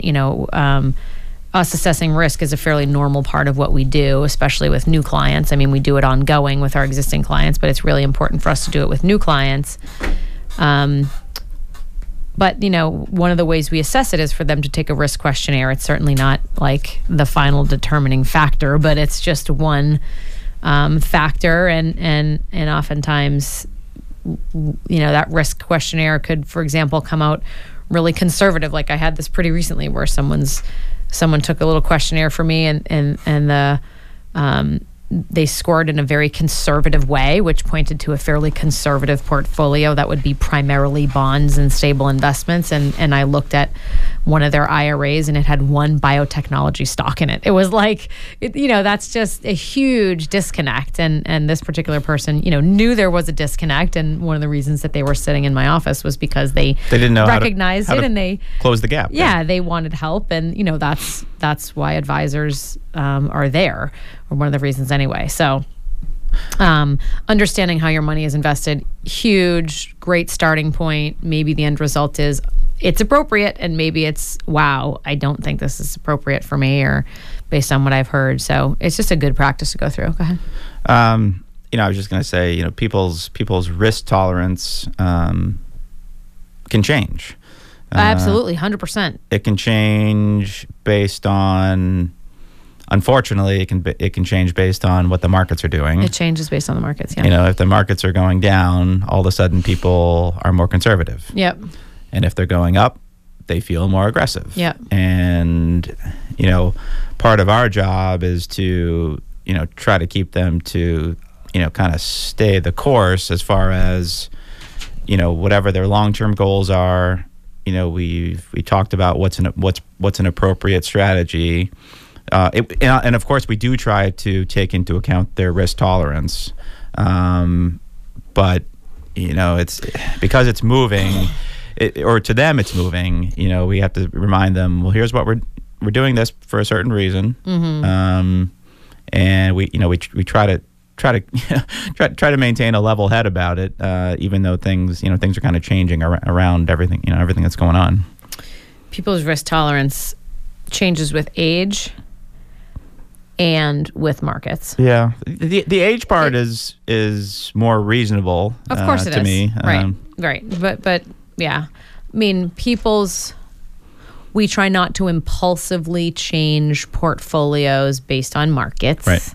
We have those conversations with people, but certainly their tolerance changes, and we try to reassess that ongoing. Not every year, not necessarily every year, but we try to have discussions ongoing about that. Yeah. So under the heading of I will ensure I have a cohesive investment plan, we talked about just finding all your money. pretty simple. Determining your overall stock bond ratio. But another component of that, globally speaking, stock bond ratio is really important.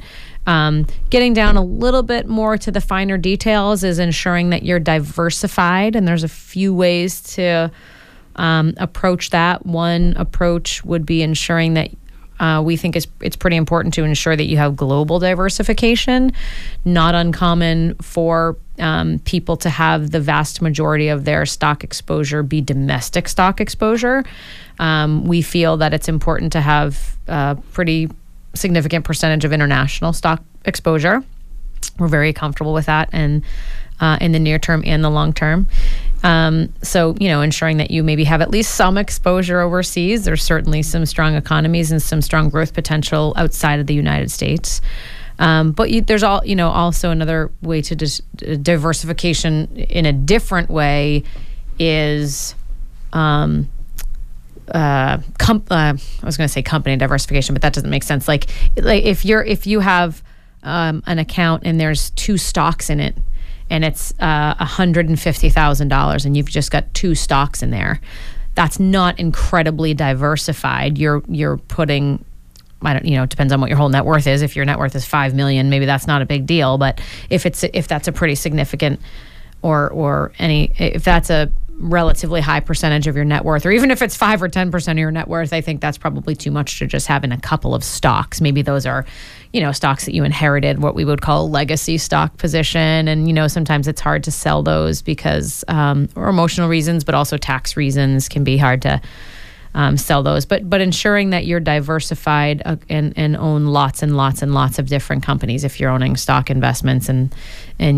people do that in the form of just owning mutual funds or stock indexes or ETFs. So making sure that you have exposure to more than like a few companies if you're investing in stocks, because companies go out of business sometimes. And if you've got a significant percentage of your net worth and in just a couple of places, then you're putting too many eggs in one basket. Not only do they go out of business, I mean, that's the worst case. Worst case scenario is that if you own one stock and that company goes bankrupt, you could potentially lose 100% of your investment. That's the worst case. Yeah. But the other thing is, if you only own 1 or 2 stocks, and if we do go through a bear market, and you own and those particular stocks are harder hit than the broad market, and you need to tap into that money, now you're forced to sell some of your shares, when they're down, 30 or 40, 40%, so it's not 100% loss, but it could be a very significant loss if they are very hard hit sectors, of the market.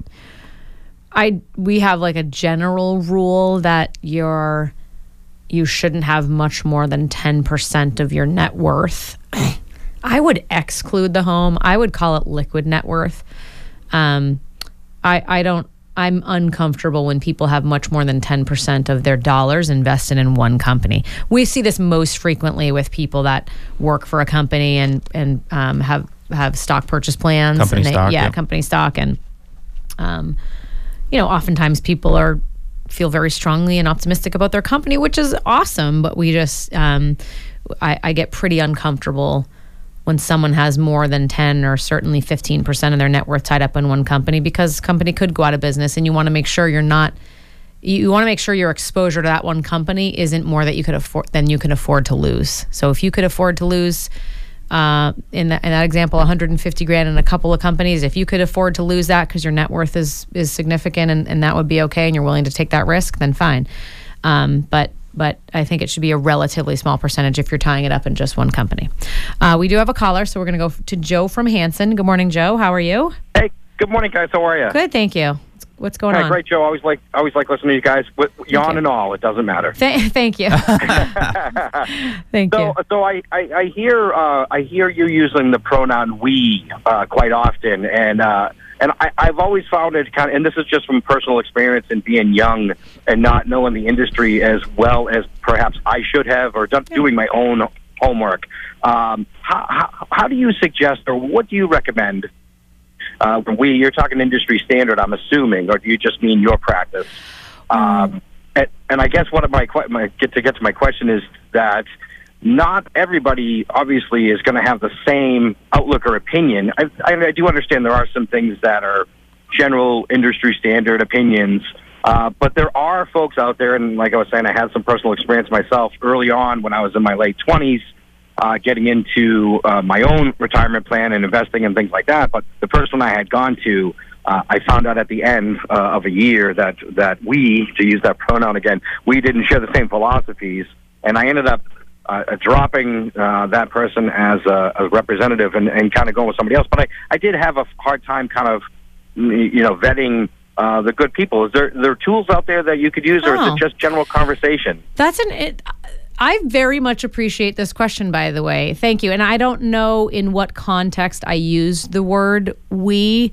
I certainly could have used it as far as an industry standard. I would more on this show, for this particular show, I probably use that more commonly as like we as a firm, like McNamara Financial. We have 4 advisors in our firm, and we think, there it is again, but we do think, there are many ways that we think similarly regarding, asset allocation and market outlook and behavior. I think there is a lot of overlapping thoughts between the 4 advisors in our firm. So if I said we today, it was and if you have a specific example, I can answer specifically, but probably was regarding we as a firm. But right, and then into the industry, like you were saying about diversification. When you say we, talk about that's the industry itself. We, the industry, want to have diversification. That's understandable. Yeah. In that case, talking about diversification and like stock bond ratio, I actually probably use that as we as a firm. And I think mostly yes. Most of the we's are as a firm, Joe. But obviously we probably think very similar to a lot of other firms, but there are obviously differing opinions out there, of course. But I do appreciate this question because it brings up a point, and this is talked about actually in the industry quite frequently. There are some firms that operate as a business where a client works with a business and they might have a few different advisors that pop in and out, and they're just working with a firm. There are other companies like ours, for example, that operate what's more like what we call a practice, which is where each advisor in the firm, so each of our 4 advisors at McNamara Financial, really operate their own practice within the business. In other words, I meet with my clients and I take care of my clients. And sometimes there are situations where we pinch hit for each other, of course, but I work with my clients and I have my own opinions for and recommendations for that client.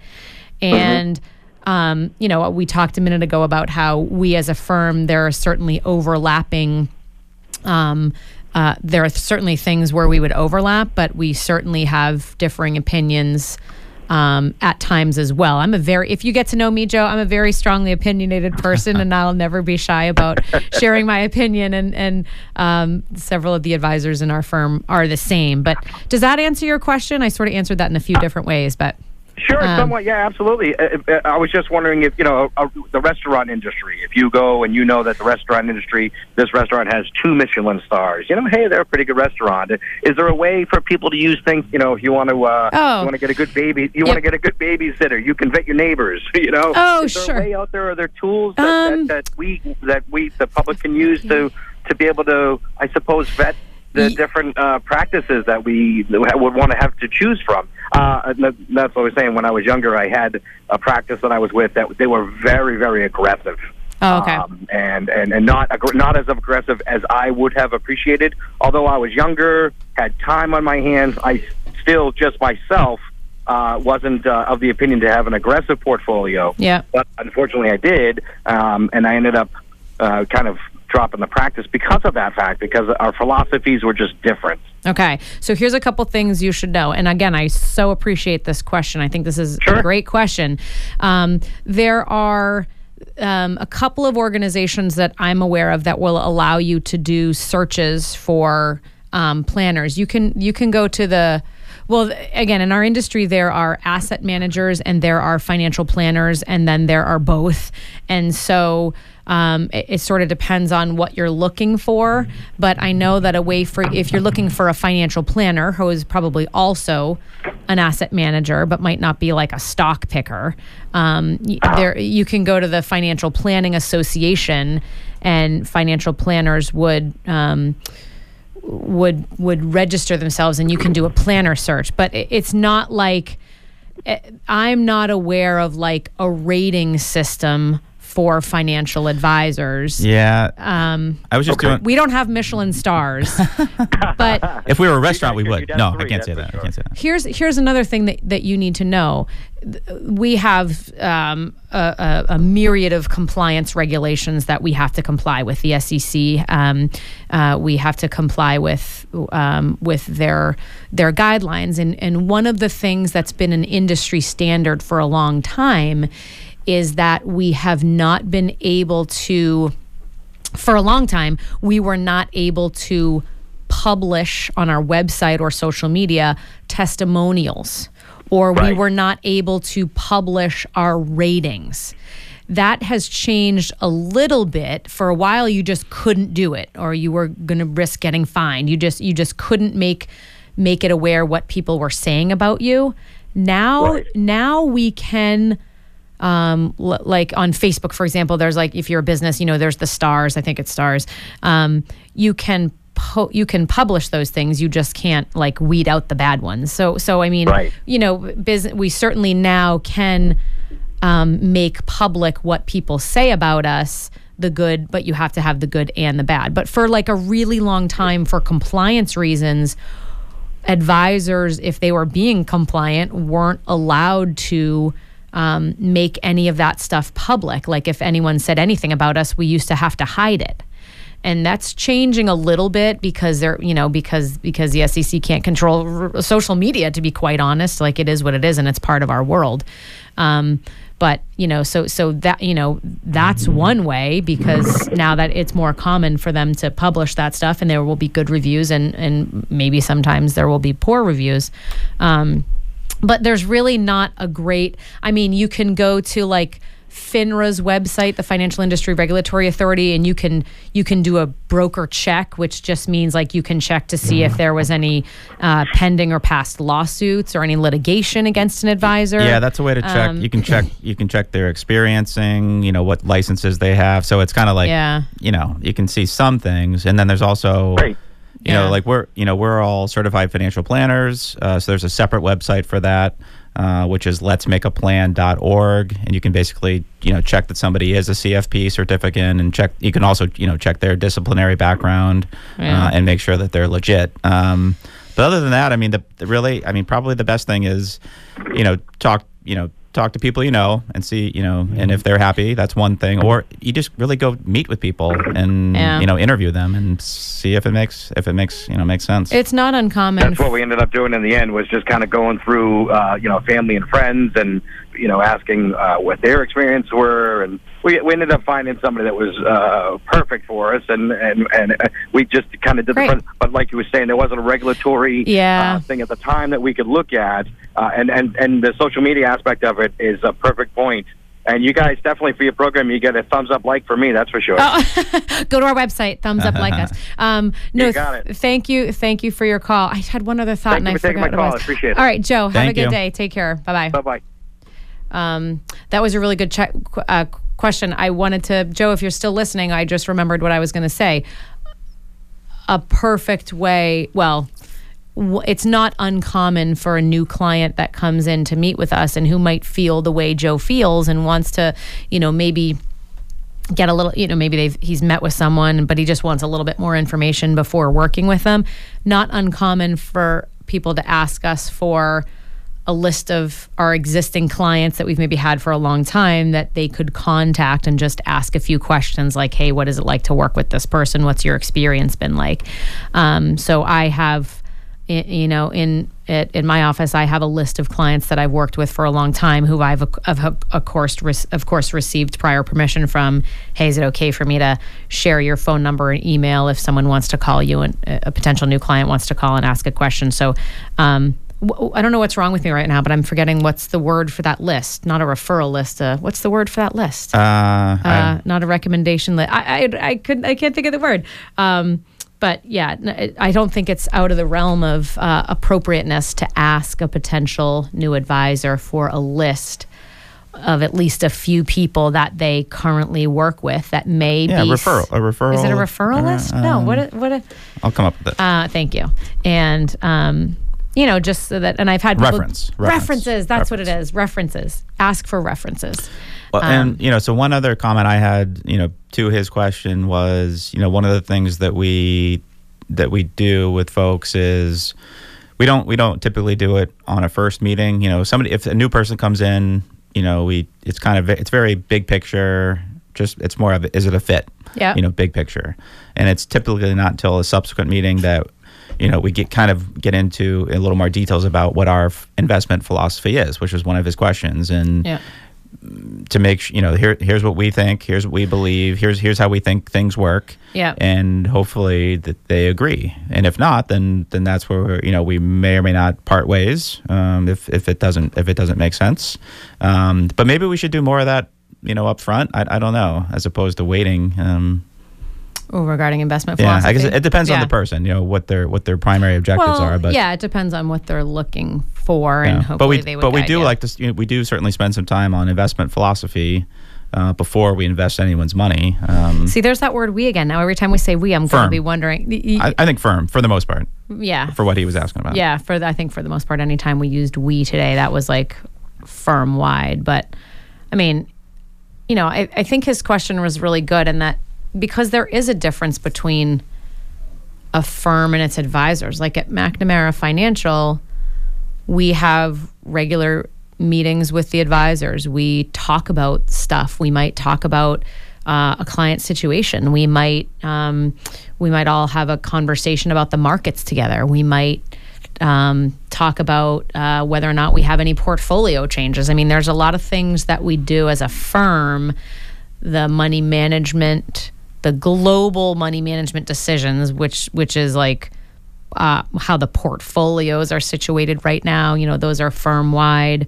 But each advisor that's working with his or her own clients, while we have our firm beliefs, we have our individual advice, and we have our individual recommendations for the clients. And if you met with 4 advisors at McNamara Financial, I'm going to guess you would get 4, maybe they might differ, but they would probably differ slightly. Very slightly. Like our, the way that we approach situations and determining tolerance for risk and those things are probably pretty similar. Maybe the exact details might differ a little bit, but work with, like Joe was saying, if you have an advisor, you should work with someone that you're comfortable with. And he was uncomfortable and he left, and that's the right thing to do. You shouldn't stay with someone that you're uncomfortable with. And hopefully when you are determining working with an advisor, you meet with someone and you need to feel comfortable with that person. Tim, we missed is it okay to just skip that break, or should we just do it real quick right now? Let's squeeze it in. Let's just skip it, because we can just finish up this one segment and we'll skip our 4th segment, because we got a little sidetracked right now. Is that okay with WATD? It was just our commercials that you're running anyway. Hi, this is Alyssa McNamara Reed. Other ones? Okay. I'll just do a commercial right now. No, we only have 10 or 12 minutes, and let's just finish up this third New Year's resolution, and then we will call it a day. So before that call in from Joe, which was much appreciated, thank you. We were talking about our third New Year's resolution when it comes to your money, and that was, I will ensure that I will have a cohesive investment plan. And I think we talked about making a list, figuring out how it's invested, stock, bond, cash ratio, making sure it's diversified globally, making sure it's diversified and that you're not invested in like 1 or 2 companies. You don't have it. I think that's where we sort of ended off, is that, making sure you don't have too significant an amount of your too significant an amount of your money is invested in like one place, because that can be pretty risky. And actually, I just thought by one place you mean one stock. Thank you. Not one stock. Yeah. Right. Yes. Oh, that brings up that brings up a great. That brings up a great issue. Okay, I think I know where you're going, and I think I'm going to the same place. But we've had this question has come up to us about, if we're working with somebody and they do, maybe we manage some accounts for them, and maybe they have another one, and they're concerned about consolidating everything under our umbrella, manager diversification, right? And they might ask, well, does that mean I'm not diversified if I have all of my assets with one, with one firm or with one advisor? And our answer, and this would go for any advisor out there, would be we don't think so. Yeah. And that's because within the accounts themselves are very diversified. You own thousands of different stocks. Maybe bonds if you have bonds. Thousands of bonds, and globally diversified. So from our opinion, or from our point of view, that's not a risk. Yeah. But with that being said, there are people out there that they want to maybe have some money with different advisors because maybe there's different perspectives, and so that And some advisors might be okay with that, and some might not. So people should just be aware of that. I mean, we also, there are some people that have aired concerns about this. We have ways to diversify within a household. Like if someone has 2 accounts and they're both moderate risk, if someone has concerns, so our process would be option A, or our first choice would be invest both of those 2 accounts in what we think is the best portfolio. We always invest our clients in what we think is the best portfolio if we can. Sometimes there's tax reasons that we might not be able to, or size reasons that we might not be able to. But our first choice is they would be invested in what we think is the best portfolio. If someone says they have maybe concerns about this is like manager diversification or I guess portfolio diversification, we could actually have 2 moderate risk portfolios that look a little bit different. They might have a little bit different positions. They might have different large cap stock positions, for example. So we can So under our umbrella, we can diversify in another way to address that concern, and we've certainly done that in the past with people that have concerns about that. But my answer would be, whether you work with us or you work with someone else, you're not going to achieve the exact same return. There could be years when we outperform, and there could be years when someone else outperforms. It's portfolio dependent. But if you had the same exact risk-based portfolio, it's going to be a coin flip. Who outperforms the other, and the outperformance is probably not much more than a few tenths of a % or more. If you have the same portfolio, I mean, obviously, if one is more risky than the other, that's different. But so whether or not this guy's outperforming this guy by 0.3 of a % is really not the biggest issue. The biggest issue is, who do you trust? Whose advice do you value? And who do you trust with your financial decisions? And that's who you should be working with. I don't necessarily think portfolio manager diversification. I think diversification can be achieved in other ways. And I would say that you might think, well, she's saying that so that people will transfer their money, the other chunk of money over to us. And you know what? That could go the other way, and somebody might transfer money out and go to somebody else, and that's okay. You should work with who you trust, and I would stand by that. Right. One other thing I was going to mention was, maybe if you're working with like a husband and a wife, and maybe one of the 2 is more conservative than the other, and maybe they each have their own separate accounts, and sometimes there's his money and there's hers money, right? And maybe the husband wants to be more aggressive or more conservative, and the wife vice versa. We can certainly accommodate that by they can have different strategies if that works for them. It may or may not be our recommendation, but if it works for them and if it works for their plan, right, then we would be okay with that, and we can do that. I actually quite often have diversification at the household level. I actually really, really believe in having, and sometimes it ends up being husband and wife have different portfolios just because they each have a chunk of money. But I actually really, I think it's important to have portfolio diversification and have, one account, either higher risk or lower risk than another. And we've talked about this before off air, and I think on air, that I think there are investment reasons to do that, to have different risk based portfolios. But I also think probably 75% of the reason is emotional in nature, and that no matter what the markets are doing, if you have different portfolios, one is going to be outperforming the other, and you'll feel good no matter what the market's doing. And I think that that's really important for people, because emotions, as much as we tell people to ignore their emotions play into financial decisions, and it's important for people to be able to sleep at night, right, and feel comfortable about their investments, and especially in down markets. All right. We have a couple more minutes. New Year's resolution number 3, I will ensure that I have a cohesive investment plan. Most common question I get is, how should I be invested? I'm going to answer that very broadly, again, with my compliance disclosure. Ask your advisor, get tailored advice. But very, very broadly speaking, if you're like under age 50, a significant portion of your investments for retirement should be in stock, in a diversified stock portfolio. You should have, I would go out on a limb and say you should have at least 80 or 90% exposure to stocks, or 100% exposure to stocks if you're age 50 or under. And that's assuming a normal retirement age of like early to mid 60s. That's risk tolerance aside. Yes. True. Right. That's my comfort level.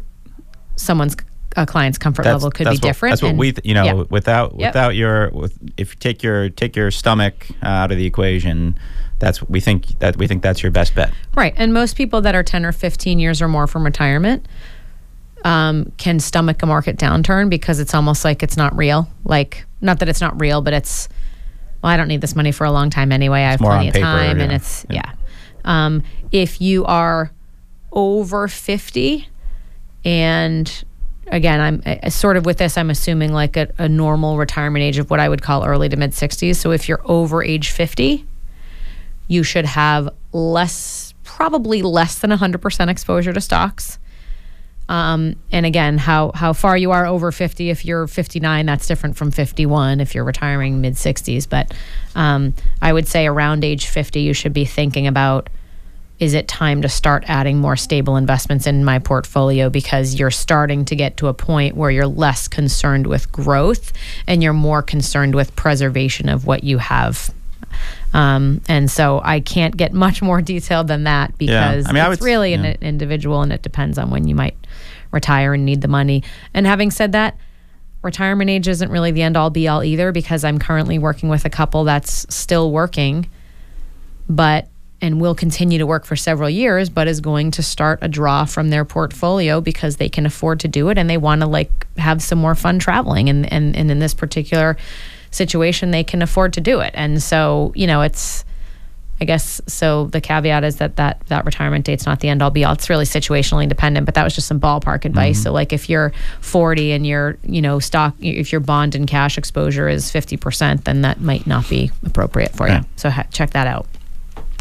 All right. So we should probably wrap it up here pretty soon. We have talked this morning about New Year, New Year's resolutions from a financial perspective. We got 3 out of the 4. That was pretty good. We got sidetracked, but that's okay because Joe called in with a really great question. Our first one, your first New Year's resolution: I will behave appropriately when it comes to my investments. I will not panic and make an impulsive move in a downturn, and I will not greedy and make impulsive, risky moves in bull markets. The second one was I will let my goals determine my savings, not what I'm calling my unmonitored surplus, if existent, right? So we talked about set your goals first, spend later, don't just spend first, and then like maybe save what's left if there's anything. 2 minutes. All right, I'll stretch this out, Tim, no problem. Okay, so I have a comment on that one. Okay. So what do you do? So for that one, my recommended resolution is, whatever type of account it is that you're gonna, if you're starting investing, figure out some amount, monthly that you're comfortable with. Yeah. And set up an automatic, transfer. Yep. If it's $100 a month, $500 a month, whatever it is, figure out an amount that you're comfortable and just set it up, and then it'll actually happen. Right. And that's the best thing I can tell you Set to it do. And forget it. It's like a salary deferral. Because if you don't do it, and if you say you're gonna do it, a lot of times it just doesn't happen. Yeah. And the last one was I will ensure that I have a cohesive investment plan. Find out what you have, where it's held, how it's invested, and make sure it's appropriate. I'm Alyssa McNamara Reed, joined this morning by my husband and business partner, Kirk Reed. We are financial advisors at McNamara Financial right here in Marshfield. Join us on Saturday mornings, 8 to 10 a.m., and now Sunday mornings, 7:30 to 9:30 a.m. Have a great weekend, everybody. Talk soon.